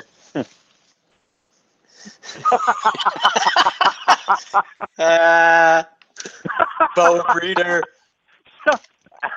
Owen can't even breed pythons anymore. He's just straight up I love how we boas. both paused because we both got the message and we're clearly reading it. So Yeah. We're like, I hear this little dink in my ear. Bink. And I'm like, what? look down. You're Yep. a boa breeder, For those Owen. of you who don't know, Matt Minatola just called me a boa breeder, and that hurts. That hurts, Matt. He speaks the truth. That hurts. That was good. I like that. Yeah, that was nice. Feisty Philly boys, Jesus. Anyway, Yeah. We'll get you, man. But- Don't mess. hmm I like the talks where we kind of go off on the Morelia for a little bit, but I also enjoy the talks where we come back. Like, kind of all I can think about are inland pythons right now, or inland carpets. So Yeah. Yeah, but, I got like I said, a lot of good no feedback money. about Mr. Tim Yeah, coming on and talking about inlands. They're yeah, a cool species for sure, definitely. They'll happen. It seems like, I don't know, the short tails and the bloods are like hatching out now, so I guess they must go right before the carpets. It seems like I see a lot of Well, yeah, Matt was getting clutches long before we were getting clutches for the carpet python. So, yeah. and I think he's still getting clutches. So, Yeah, and I guess the cool thing about those is, you never know what's going to pop out, So you could have a pairing and you could get some wacky stuff. true. I don't know. It's just so different. Like, we were talking earlier about like learning curves. And when I think the blood pythons, like it seems that the Borneos are probably pretty solid out of the group, my experience. And then Sumatrans, they seem like they're pretty decent. The one I have is a little bit picky when it comes to food, but the bloods, man, woo, they're Oh, dear Lord. they're like really like sensitive. They're like the chondros of the Morelia. You know what I mean? Like little tweaks. They really, they really kind of feel it. It can't be too wet. It can't be too dry. Oh, they can't be too hot, otherwise they just turn into evil things. Like what Lon said about how a warm blood is an angry animal. I totally believe that. Mine hates me, and I had to move her to the bottom of the rack, and I'm pretty sure she's still too warm. She's just evil. I'm going to give her to Matt sooner than August to breed, just because I'm pretty sure she's going to kill me. So that's awesome. Yeah. So it's just one of those things where I'm like, yeah, take this. It hates me. And he's like going to like pick it up and hold it, and it's going to be like cuddling with him. And I'd be like, I don't understand. I don't understand. So, but it's just one of those things cool. Where the one thing that you talk about learning curve too is handling them. You go to pick it up and it throws its entire body left, and you're like, nah! And it's like, it didn't do anything. All it did was just like jump, and you're like, I don't freaking lay there like a normal snake. So it's yeah, you know what's weird is like when I'm changing them and cleaning them, I just take them out and sit them on the table. I have to just put them right on the table. I have to hook her and like pull her out, and then I can get her in hand. And once she's in hand, she's kind of cool, but she still makes a ton of noise, and she still wiggles. And you don't think that, because there's not a lot to them, because they aren't really long, you don't think that they can like get out of your hand, but they're so thick. If she throws her body left, all of a sudden she's like in midair, and I'm like, God damn it! And you have to like catch her, or she hits the ground, and then you pick her up. By then she's pissed off. So it's the blood is a struggle for me. So Yeah. I'll see what happens. This is where I can't preach this enough, but this is where um, buying an animal from a breeder and really, trying to find somebody to mentor you, um, give you advice. Maybe you can see things hands on. Mm, I don't know. very important. I think we're pretty lucky, Owen, is like, doing the show, we kind of are able to get to meet and talk to people, that Mm, work with species with us, but we're able to, hang out and get a feel for like what they're doing. And, guys like Matt from Philly Herp, and I think a Buddy from GTP yes. Keeper, you know, uh, Buddy with the chondros, and Matt with the bloods and the short tails. I really should say Borneos. That's really his main thing. But Yeah. um, it's because you were just what triggered me to say that is I remember going over to his place, and when we were over there, he was talking about how they make a lot of noise. Mm, So like where if we hear hissing as carpet guys, we're like, oh shit, I'm getting bit. You know what I mean? he hears it. He's like, "Oh, shut your mouth." It's like, yeah. I mean, and like, no. And if you're not a carpet keeper, I can tell you the one thing that I hear all the time when a carpet python goes in the shed, they make like this sound that sounds like they have a respiratory infection, but And they it freaks you don't. out. And people Yeah. freak out. They're like, "Oh my god, it's got a respiratory infection." No, It's it don't. gonna die. It's like, is it blue? And the thing is, Yeah. also their heads swell a little bit sometimes when they're going to go into a shed too. So you can Well, immediately go, "Oh God, no!" I think it was what, a Pressure. couple weeks ago. Yeah, your I chondro. know the Your carpet shed. python's heads. Yeah, their heads swell, and I've seen it, Yes, but nothing, yes. nothing like a chondro's head. Good God! I thought, Clearly, it has a brain I tumor. So I thought that, oh my god, I was beating myself up so bad. I go in, I look at it was the Arubiak, which is evil, by the way. It's just pure evil. His name is Grendel. Oh my god, that thing is just it wants to kill me. But I go in to change out the water and look at him and check him out, and his head is so swollen. Like I'm like, what the hell? Oh, I'm ready to quit on chondros. I'm like, I can't do this. I can't do this. I'm What the hell, done. I'm done. I resign. And I think I messaged you guys, and I'm like, does a chondro's head swell really bad during a shed? And Zach's like, yeah, it does. I think Matt said you've seen it too, and um, I just was like, oh my god, you guys don't understand how bad this is swollen. It looks like he got bit by a cobra or something like this. It's just so swelled up. And then the next day it shed and it was gone. It's Yeah, normal and head it was again. good. I was like, oh, okay. Well, there we go. So, but Awesome. yeah. Um, let's see. I guess well, I actually wanted to hit on this because I thought we can always leave the snake room stocking your snake room if we have time For or later. whatnot. But Yeah. I'm curious. I saw a thread over on a forum, and they were talking about. Now I know this doesn't really, maybe it doesn't equate the two, but they were talking about breeding royals, and they were talking about how they would get the color to stay into adulthood. Now, disclaimer, footnote, whatever you want to call it. I know that BPs start out amazing looking, and then they kind of Yeah. dull out with age. But it led me to Mm. start thinking about carpet pythons and some of the combos and some of the things. And I'm thinking of, in particular, like, one that came to mind to me was like the red. I'm going to call it a gene because I think it's genetic, you know. Yeah. Uh, but when you have the red, obviously, when it goes into adulthood, it sort of loses that look.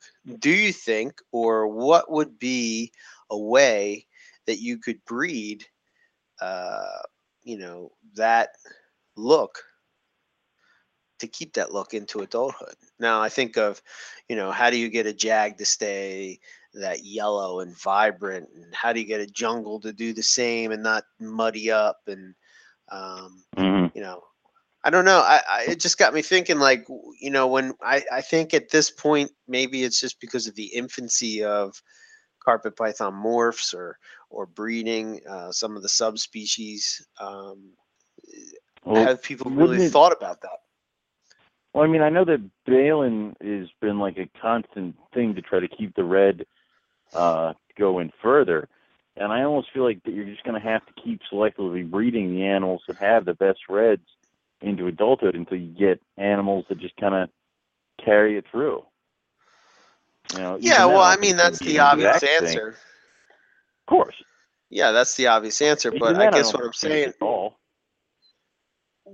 well, I mean, like, how do you, like, what would you, do you think that, for instance, let's say, let's take a different thing. Like, let's take, I don't know. Have you seen some caramel zebras? Adult Yes. caramel zebras? Yes. They're not the best looking combo as Well, I adults. mean, also I think they're still fairly new, and they haven't really been played with too much with the caramel side of it. correct. So, So my question would be that if you take an intensely yellow jungle and you mhm. breed a very nice caramel, or you think that that's going to stand to improve that look? I think if what you're shooting for is brighter color and caramel.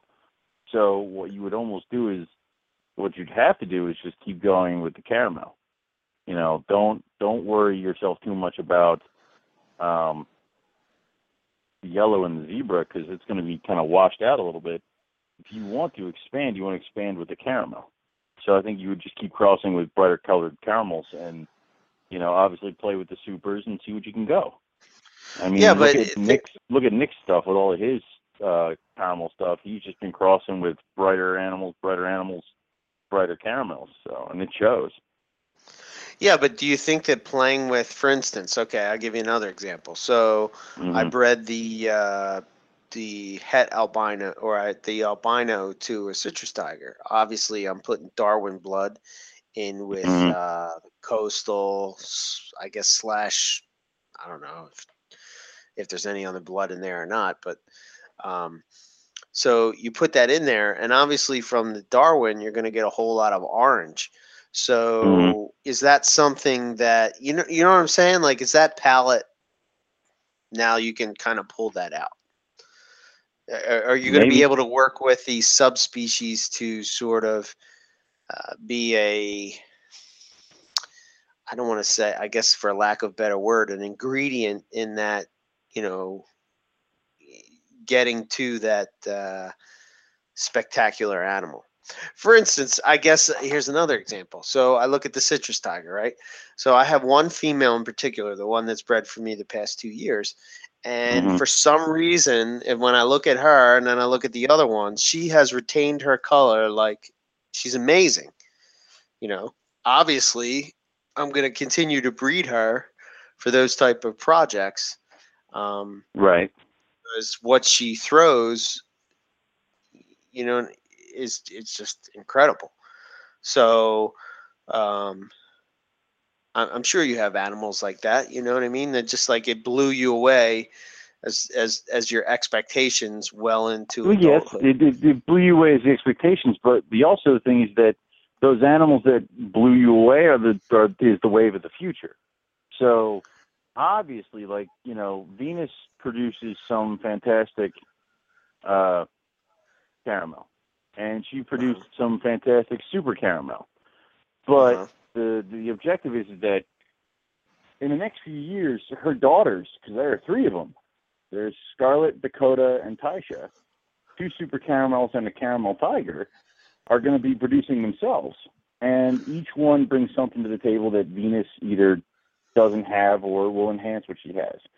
So obviously, in the next coming years, I'm expecting better caramel colors and better supers and better stripes on the caramel tigers and things like that. And it's almost like you have to build it up and move forward for if you're expecting the genes and the color to be brighter and better. You might get lucky, but you're going to have a better chance if you just plan it out. Right. So, yeah. Get a book. Is that what you're saying? Yeah, I'm going to get my own copybook. So, Yeah. I'm getting it. I just something that maybe you want to think about if you are, breeding. Again, we were talking about in the beginning of the show things that would separate you out from, the average Joe, so to speak. I think one of the things that you do this very well, Owen, but I'm hit or miss, and some people don't do it at all. But I think naming your animals, and again, we're probably giving away all our secrets. All of them, tons of them. How to promote yourself. But I think that naming your animals, like really, I don't know if it's a perceived value or if it's a real value, but it seems to me that you want something from that animal. You know what I mean? Yeah. So I think we'll take a very easy example like Madame Blueberry. Yes.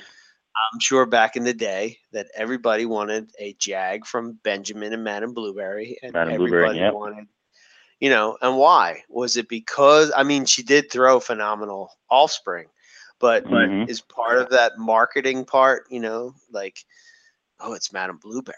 You know what I mean? Where you could probably have a coastal that's very similar to what she looked like, but.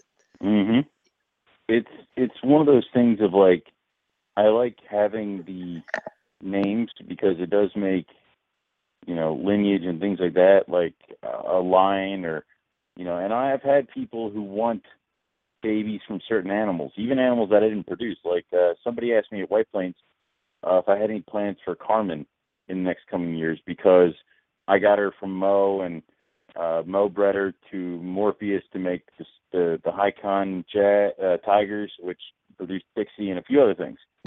So having her as a recognizable animal, people want to know if there's something else coming because they have their own plans with their own animals, and they think that she would produce something that could fit in.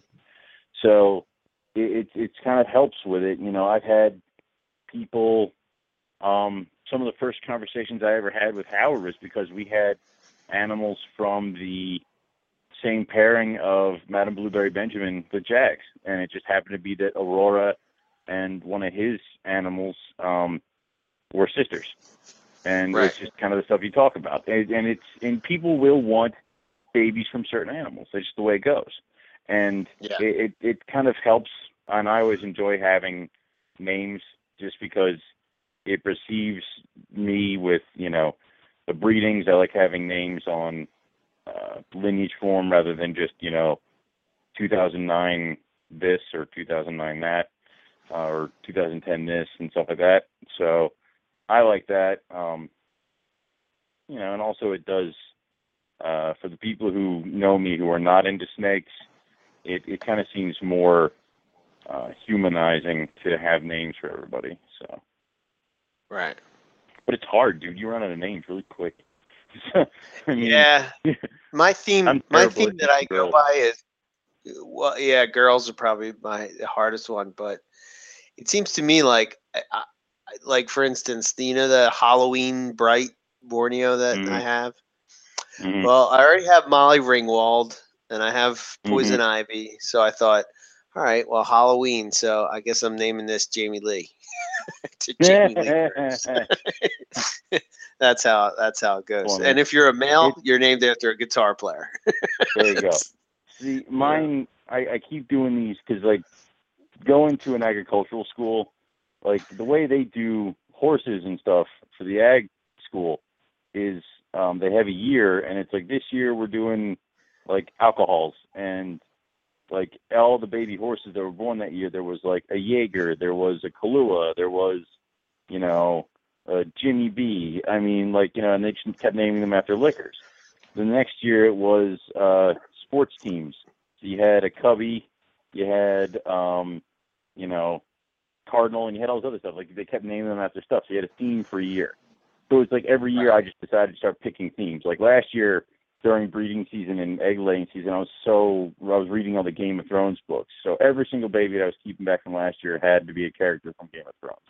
This year, I don't know what the hell I'll do. I'll figure something out. So that's just the way it goes. I like that idea. I end up asking other people for help. So right. You know. Yeah, because your name can't be like corny or something. You know, there's a certain ring to it that it has to have, and it's like you can't repeat if you're somebody like me and you set up lineage and stuff like that. Like I named the Ruffies Romulus and Vulcan, and people are like, well, why not Remus? I'm like, because I had a Remus. He was dead a while ago, but I can't repeat. That'd be weird. So right, yeah. Well, like my Granite Jag, his name is Vi. And he's to me, that's just a cool name, but he's named after Steve Vai, which, maybe guitar players, people that aren't guitar players maybe wouldn't know who that is, but like Satch, he's named after Joe Satriani, but they're all like, some of my favorite guitar players. And I just say, okay, well, that's who you are, or I name it after a song that they did. Oh yeah. Yeah. Like Foxy Lady. Or it's really good to get into movies, books, and music if you're going to start trying to name all your snakes.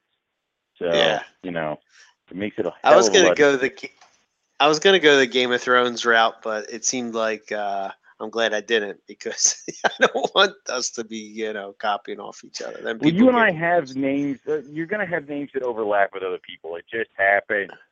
So, Echo, yeah. Yeah. My Echo and your Echo. My Echo, your Echo.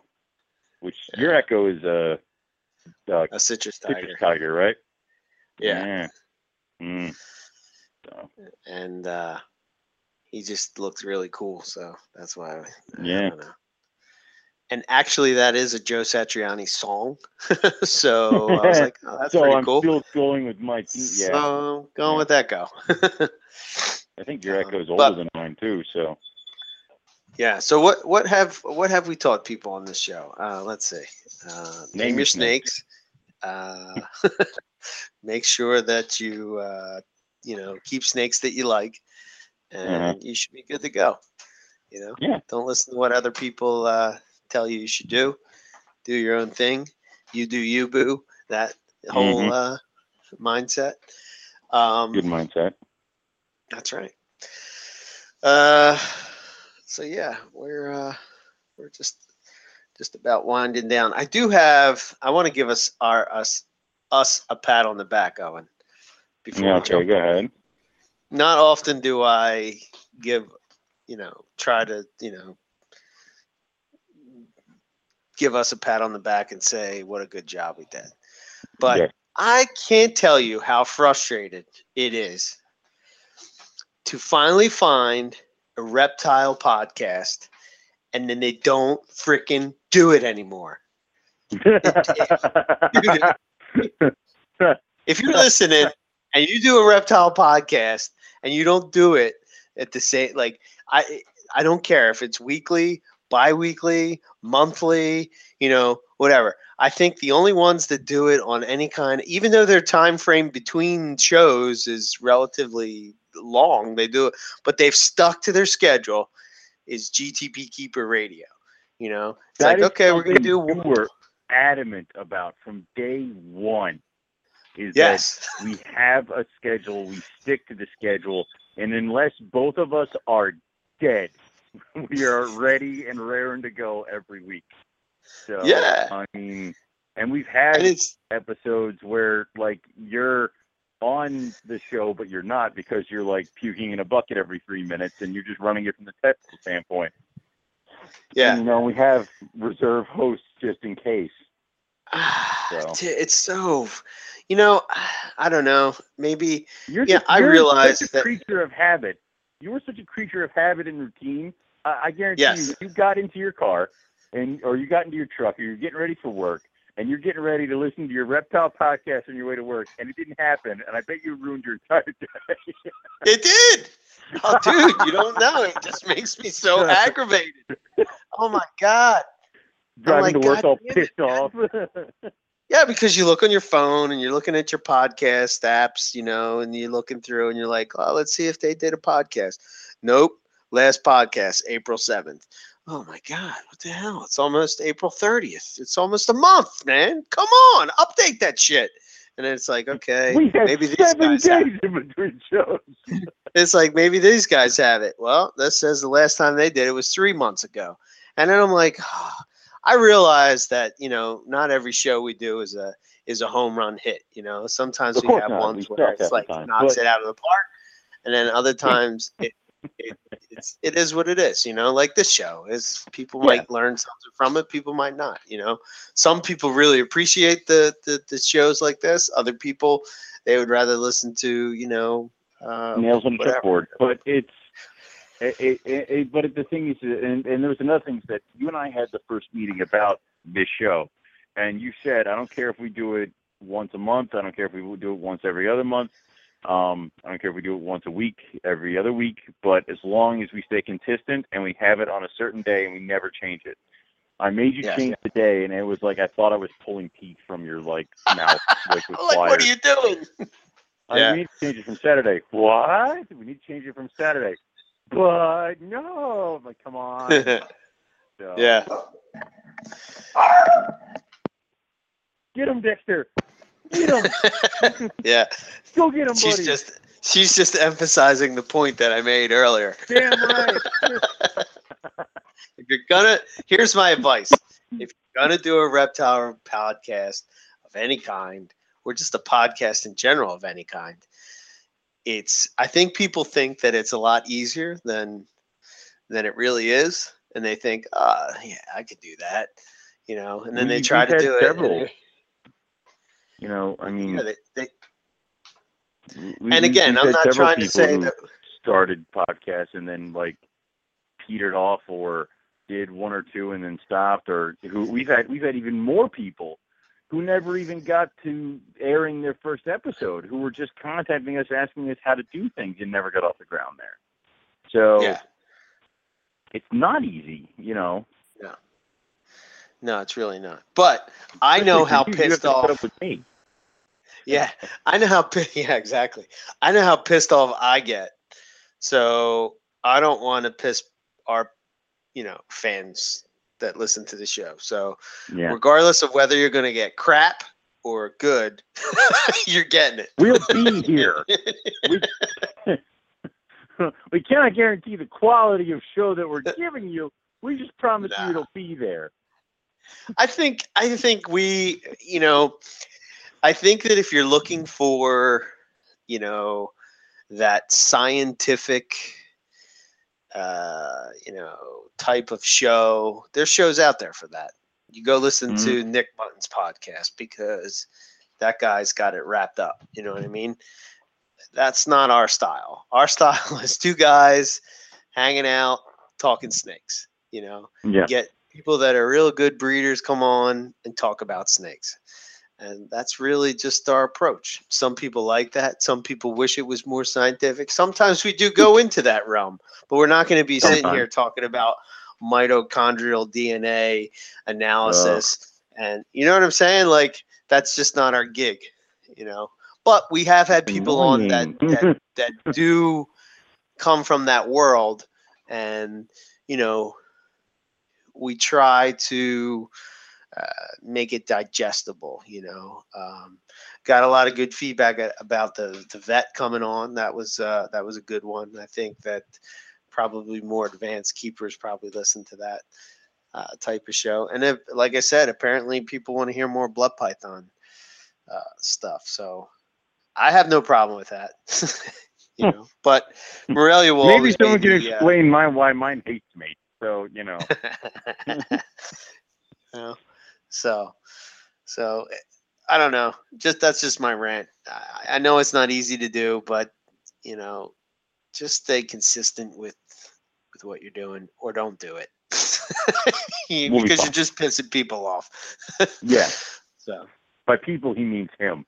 So it's Well, I don't think I'm the only I one. can't get the picture of you at it. I cannot get the picture of you in your truck going, God damn it! I tell you what, man, that was the thing I love about Larry and BT on Reptile Radio.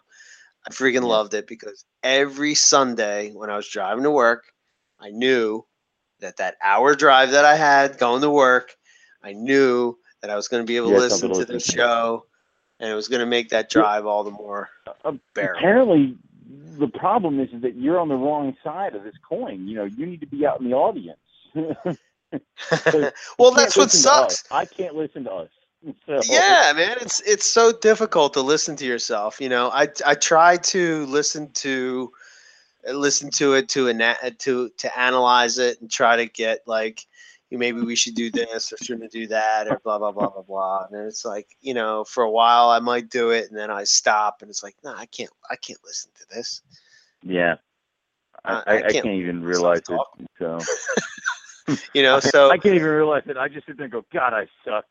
So there's no constructive things coming out of it. Just, God damn, I'm horrible. So, I don't even listen to it anymore. So. Yeah. But I don't know. Well, for what we do, I think we do a good job. But I think that it's just, I don't know. I yearn for somebody, to do a podcast, and then finally when it's there, it's like, I don't care what you're talking about. I don't care. It doesn't matter. I don't care. Just talk about reptiles, and I'm gonna listen. You're talking about ball. I don't care. It doesn't matter to me. And then it's like, oh, well, it was there, and now it's not. It's like, oh, God damn it. I don't know. Mm-hmm. Anyway, I'll get off that. Yeah. That horse. We'll all be okay. This is true. So, I guess we will wrap it up and get the heck out of here. Next week, we have Mr. Derek Roddy coming on. So it should be cool. I think the last time, for whatever reason, Owen, you were not here when we talked to Derek, were you? I don't think I was. I'm trying to remember where the hell I was. But yeah, I think it was just me and Derek. Last time. Yeah. He's been on twice. I want to say he was on twice. So this will be his third time. We should really have like a club of like, how like in Saturday Night Live they have like clubs for the people who posted Saturday Night Live for a number of times. Yeah. How many times? We really have like guest clubs where it's like you get special things when you've had to suffer through us multiple times. So. Yeah. Well, next week, I did hear Derek a few weeks back on Reptile Radio, and I always like listening to him. I think he's got a lot of good points of view. Sometimes he can be somewhat controversial, but he says it how he sees it, and that's how I like it. So, regardless of whether I agree or disagree, it's still cool to hear somebody, say what. Not to mention the fact that he works with some really cool blackheads. So obviously we're going to talk about black-headed pythons because he has some cool stuff that he's working with. But recently he's acquired some additional animals into his collection, like Dumeril's boas. We were talking about boas earlier. That is a species of boas that I could get into. I always look at the one at the Philly Zoo. Oh. Yeah. Whenever I go to their reptile house, and I love that color palette and pattern that they have going on. He has probably one of the nicest pairs in the United States, I'd say. It's really, really nice. He's also doing some stuff with rainbow boas, and obviously he has some carpets going this year. But I think what I like most of all is his talk just about the overall reptile, market, shows, that kind of stuff. And it felt like he had a lot to get out. And, Reptile Radio was, I think, 45 minutes long or something like that. So he didn't get too really let everything that he fly, wanted to say. So, there's a lot of stuff to hit on. So he's going to be on next week, and looking forward to that show. So it should be very cool. Should be awesome. Maybe he cool. can tell you what to look for in your boas and when they're going to play. Shut up. Yes. You can probably tell me what to look for in my boas, because apparently, according to some people, I am a boa You're breeder. a boa breeder. Yeah, it's true. Now me and you are like the yin and yang. You're the boa breeder. I'm the python breeder. You know what I mean? So shut up. There we go. No, it's not going to happen. No, I still the pythons still outnumber the boas over here, so I'm okay. So yeah, but not in your production. Shut up. Yes, it does. I guess it does, because I have potentially 2 litters of boas. I will mute you now. I will mute you now. No. No, I have 2 litters of boas, and I already have 2 clutches of carpet python. So I need 1 more clutch of carpet python, and I'm still a python breeder. Damn it. Oh. I love it. So, okay. Next week is Derek Rye. Check out our website, MoreliaPythonRadio.com. And I am happy to say that we have Terrell Ziegler, I hope I said his last name right, from Designer Exotics. He's helping us out yeah, I never say people's last names. No. Right. Sorry, Terrell. But he's helping us out with the Morelia tip of the week. He has one that's going to be going up either later tonight or tomorrow. It's just a little brief thing that he wrote up about a tip. This one has to do with mites. So if you have an issue with mites, you might want to go and read it. Also, they talk about prevention in there, which is a huge thing. So looking forward to seeing what more stuff he has up his sleeve. And that's going to be over on MoreliaPythonRadio.com. And you can check out his Facebook and his website, Designer Exotics. He has some cool carpets and some really cool bloods and short tails. And I don't know if he has, I think he has a couple other different kinds of pythons, but that's mainly what he's doing. So yeah, go over and check it out. For us, please go over and like our Facebook page, or you can follow us on Twitter at Morelia Python. And if you have any questions, comments, perhaps you want to hear a specific topic, you can send that to info@MoreliaPythonRadio.com. Let's see. Carpet Fest. The Northeast Carpet Fest is coming up on May 30th, which is about a month away. So it's the first one on the list of the 4. Clearly the best. So we'll kind of promote that. The one after this one is the Southwest, and then we have the Northwest after that, and then the Southeast is in November. Now that's added in Florida. So you can go over and get information on all of those on carpetfest.homestead.com. It'll point you in the direction of the point person that you want to talk to. If you're want more info on it, you can follow the Facebook page Carpet Fest.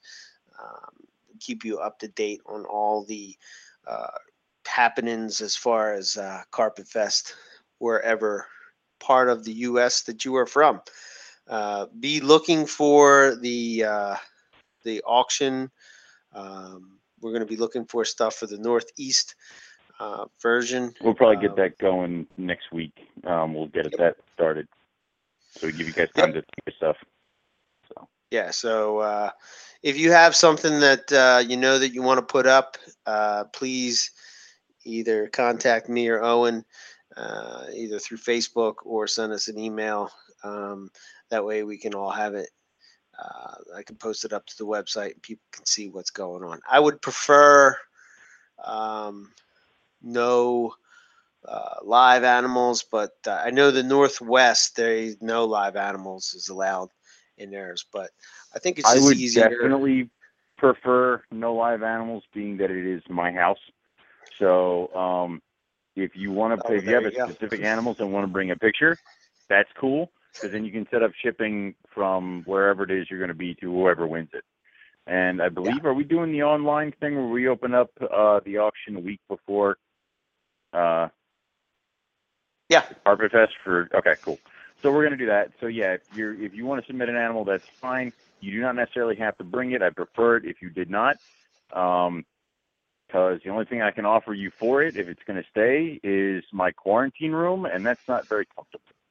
So just saying, everybody, sorry. Yeah. So that is what we can do there. Just let us know if you want to bring equipment. Everything else, that's fine. I think Matt's bringing a cage. I think Buddy's trying to get a herp stat. And I know you're submitting your headshots with a professional signature, John Hancock. I mean, that's classy. So I would take my head and put it on Nick Button's body. There we go. There you go. Even better yet, I'm gonna put my head on Casper's body. There we go. I demand that it be the picture of you with the mullet, though. I mean, I want that. Nice. Yeah. Oh, that's awesome. So yeah, Carpet Fest, lots going on there. So glad to see that is expanding into what it is. And basically, if you want to hang out with your fellow Morelia family, that's a good way to do it and to meet new people and get out there and put your name out there and have fun. Damn it! Yeah, absolutely. Yeah. And for myself, EB Morelia, you can go check out my website, ebmorelia.com. If you have any questions or comments about anything I have going on, you can contact me through Facebook, or you can email me at ebmorelia, eric@ebmorelia.com. I have, like I said, quite a few eggs in the incubator. So if you're interested in something from one of those, just go check out the website, see the pairings that I had listed up there, and just let me know. Obviously, I'm a little bit more of a hoarder than Owen is, so it takes me a while to sort through what I have going on. So I actually will just be making the 2014 animals available real soon. I got to get some pictures and whatnot, but everything is eaten and everything is ready to go. If you're interested in, I'm already selling OVA. I mean, I'm already selling OVA from 2016. So Nice. you put a name on it on a follicle. Selling a follicle. Nice. Yep. All right. Follicle. Yep. That's how he rolls. That's all I have. All right. For me, you can go to rogue-reptiles.com, or you can go and find Rogue Reptiles on Facebook.com. We got all the stuff going on there. We have 2 clutches in the incubator with the potential of others coming. I'll let you guys know as we get more eggs or litters at this point. As far as sales, I don't really have anything for sale at the moment. A few things left. Just give me contact if you're looking for something. Other than that, I will let you guys know as we get closer to egg dates and hatch dates and, show dates. I did miss the last Amber show, and I'm sorry for that one. It was could not be avoided, but we will try our best to make it to June, as well as the next one's coming up. We have to resecure our table, which could be much like gladiator sports. So I'll let you guys know how we go. Other than that, that's all I have. So we'll say thank you all for tuning in and listening, and we'll catch you all next week for some more Morelia Python Radio. Good night. Hey, Chad Brown here. You may remember me as a linebacker in the NFL or as a reptile breeder and the owner of Pro Exotics. I've been herping since I was a boy, and I've dedicated my life to advancing the industry and educating the community about the importance of reptiles.